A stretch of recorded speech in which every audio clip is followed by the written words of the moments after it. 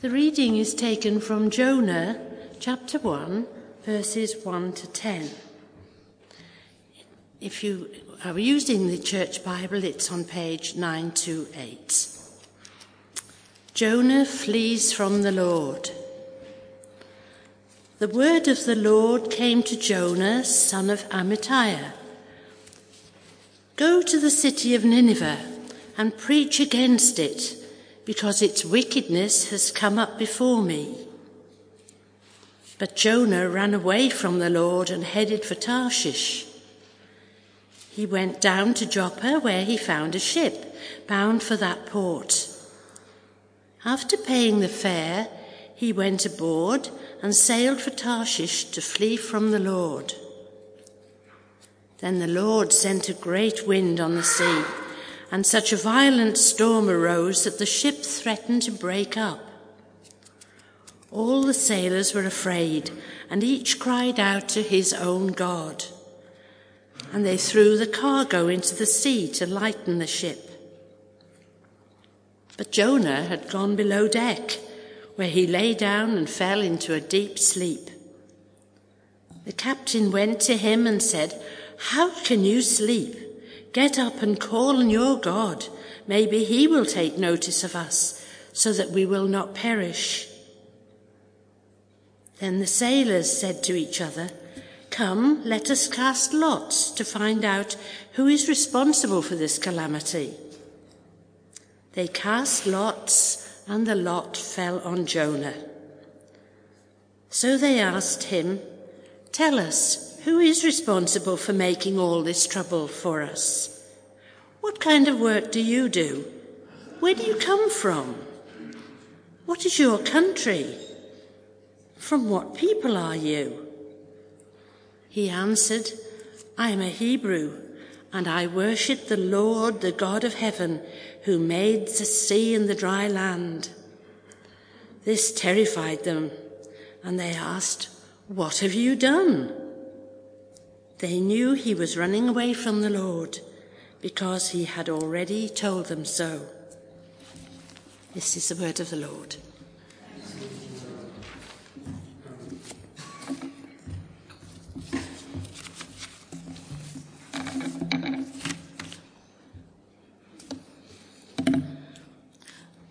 Someone said at the 9 o'clock service that it was like the tide was going out as the chairs get further and further away. Eventually they'll move the back row to the front.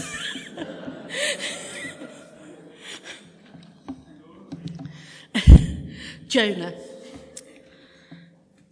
He was mentioned as a prophet in 2 Kings 2, and of course Jesus refers to him in both Matthew and Luke. But apart from that, we know very little about him. We know very little about his character or his motives. We know he's the son of Amittai, which translates as son of truth, and we know he came from a town near Nazareth. And we know from Old Testament text that we can place him in the reign of the second king of Jeroboam at around 786 to 746 BC. And we have this story, don't we? And it's one of extremes. It has a parable-like quality about it, but essentially whatever view we take on what really happened, what the fish was, where Tarshish was, all of which are the subject of some controversy and discussion, what we can explore and understand from this book can be drawn from the picture this account paints of how Jonah behaved in the face of a call from God and the contrasts it presents. We can contrast the defiance of Jonah with the meaning of his name, the Son of Truth, his defiance of God and the Ninevites' repentance, his non-cooperation with God's patience and tolerance. Nineveh is in modern-day Iraq, near Mosul. You may have heard of it. It's been in the news recently. And Mosul, of course, has been the focus of some of the most awful events in the Middle East. Nineveh is one of the oldest cities in the world, and at the time of Jonah, it was one of the largest, and it was also the hub of atrocity and evil. So it's understandable, isn't it, that Jonah wasn't best pleased to be sent there. Most of the Old Testament prophets were speaking to the Jewish people, and occasionally there's a record of them speaking to unbelievers, such as Daniel when he was in exile. But Jonah is unusual in that we're told he was told to physically go to the pagans, to the unbelievers.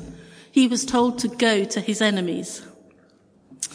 Commentators record a myriad of... Excuse me while I just sort myself out a bit. Thank you. Commentators record a myriad of assumed reasons why he didn't want to obey God. Fear of the Assyrians, unwillingness to share God's word with unbelievers, recognition that if he didn't go, then God would destroy the Assyrian people, the Ninevites, and they were the Hebrews' long-term persecutors and enemies. And as far as his people were concerned, it would be quite good if God destroyed his enemies. But whatever his motivation, Jonah, in the face of a call from God, went in the other direction. He tried to get as far away as possible. If God nudges us, speaks to us, calls us, we sometimes do an about-turn, don't we? Sometimes not in such an obvious and public way as Jonah did. Or we can even try to spiritualize our inaction and hide behind a cloak of false spirituality to disguise the reality that we are ignoring God's word. I know I've been in situations where I felt like running. Most often it happens on a Monday morning when instead of turning left to go to work, I think I'd rather turn right and go to Snowdonia for the day. But do you remember the comedy Reggie Perrin from a few years ago? And the picture of Reggie Perrin leaving all his clothes on the beach and disappearing to create a new life. And I can remember at the time how much that spoke to a number of friends of mine who confessed that in the pressure cooker of what life had become, and sadly church life, they could identify with the desire to escape. And of course, the final image of that series, after Reggie had returned, was that eventually we saw all his family and friends getting undressed on the beach in a mass escape attempt. We can attempt to hide from God's will and his direction, both as individuals and corporately, which is why it's so important we come together to seek his direction in prayer as a church community, where each of us has an opportunity and a freedom to express what we sense of the Holy Spirit's leading as we seek to move forward. Encourage each other to offer our words and our instincts so that we can corporately discern the will and the call of God. Fortunately, not many of us do a Reggie Perrin, but I suspect that many of us have developed other, less obvious ways of running. And although this passage tells us of one man's escape attempt, just as in Reggie's case, families and even communities can develop strategies and excuses to avoid difficulties or challenge. Remember the excuses of the guests at the banquet in Luke 14. I cannot come. I've married a wife. I've bought some oxen. I cannot come. But despite Jonah's shortcomings, God called him. He had called him in the past, and Jonah knew that his calling was as a prophet, and he refers to himself as such. But as this passage shows us, Jonah's calling was on his own terms. When God called him to go to Nineveh, his reaction was, no way, that's a step too far. I'm opting out of this one. We sing a chorus sometimes, don't we?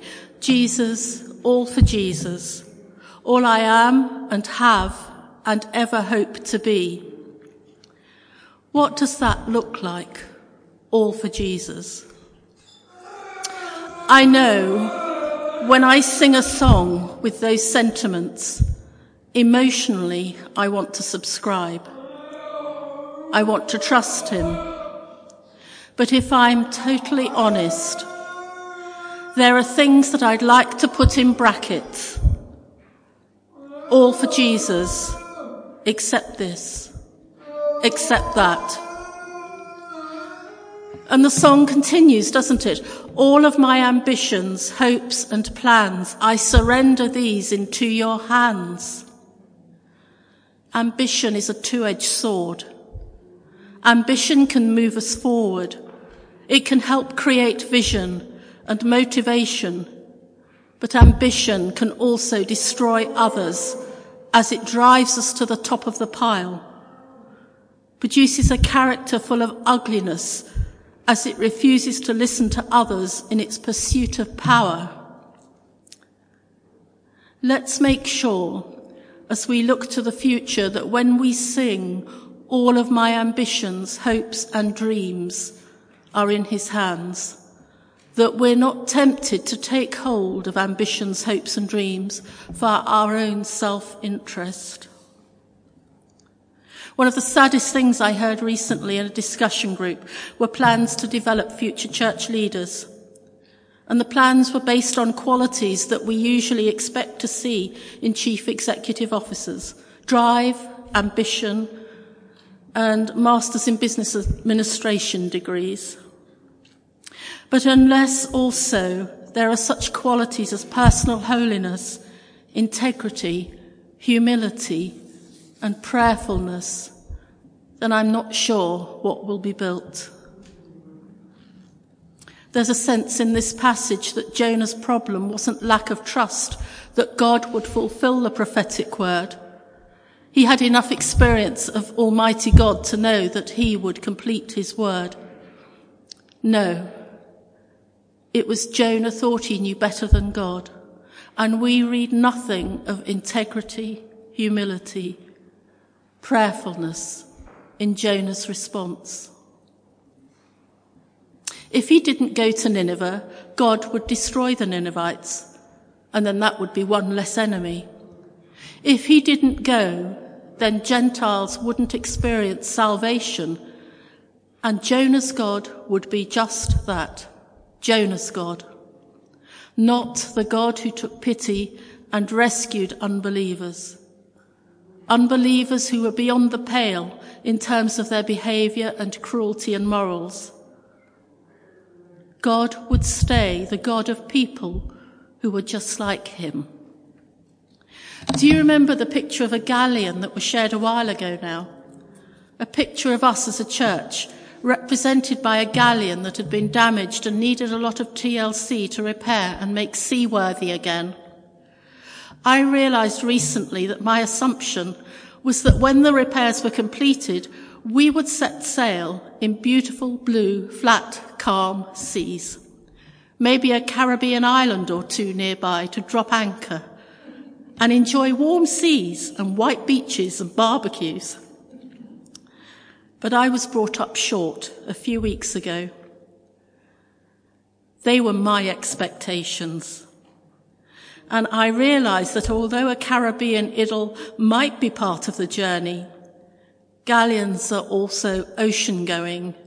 They carry cannon for defence. They engage with new lands and new peoples. And although I don't want to impose too far on the metaphor, it could be that as a church and as individuals, we are being called into new areas of ministry, areas dominated by the darkness that shadows our prevailing culture, areas where we will experience the need, the security of the armour Paul talks of in Ephesians, where we will count the cost of service rather than enjoy the luxury of a cruise ship. Jonah thought he knew better than Almighty God, though. But he recognizes that he's Almighty God. He even testifies to the sailors that his God is the God of heaven, who made the seas and the dry land. And yet even so, he challenges God. And it's a measure of God's grace and mercy, of God's understanding of human nature, that he didn't give up on Jonah, and he doesn't give up on us. Even when the sailors threw him overboard at his request, I think that might have been a desire for Jonah to die rather than obey God. And as I've pondered these initial verses in the book of Jonah, I wondered what the significance of Jonah sleeping during the storm might be. During the storm, we're told about centuries later in the Gospels on the Sea of Galilee, the disciples were terrified. No way could they sleep. It was only when Jesus appeared and stilled the raging water they became calm. But for Jonah, it was the opposite. As the storm raged, he slept. A storm sent by God to stir Jonah up. Jonah had already ignored God's command once. Was this, I wondered, why he could sleep through the storm? Again ignoring the intervention of God until the sailors woke him. And therein may lie a warning for us too. If we deliberately ignore the call of God, the prompting of the Holy Spirit once, then do we become less sensitive, more able to block out his voice when it's repeated, until we're in danger of becoming spiritual sleepwalkers through life, increasingly immune to his voice, until eventually, and by his grace, God shouts at us, "Wake up!" As Paul puts it in Ephesians 5, "Wake up, O sleeper, O rise from the dead, and Christ will shine on you." As I've already said, we don't know much of Jonah's history. We know he was a prophet. We know that over the years God was preparing and training him for the day he would ask him to fulfill his most unlikely calling yet.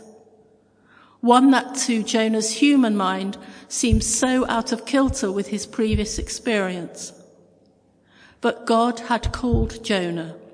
God had prepared Jonah. But here was no automaton, devoid of free will. Jonah had a choice, and when the chips were down, he chose to run. We have choices. When he calls and says go, God knows how thoroughly he has prepared us, knows all about timing, the right timing. We can trust him. Over the next few weeks, we're being encouraged to pray, to seek God for the next stage of our journey together.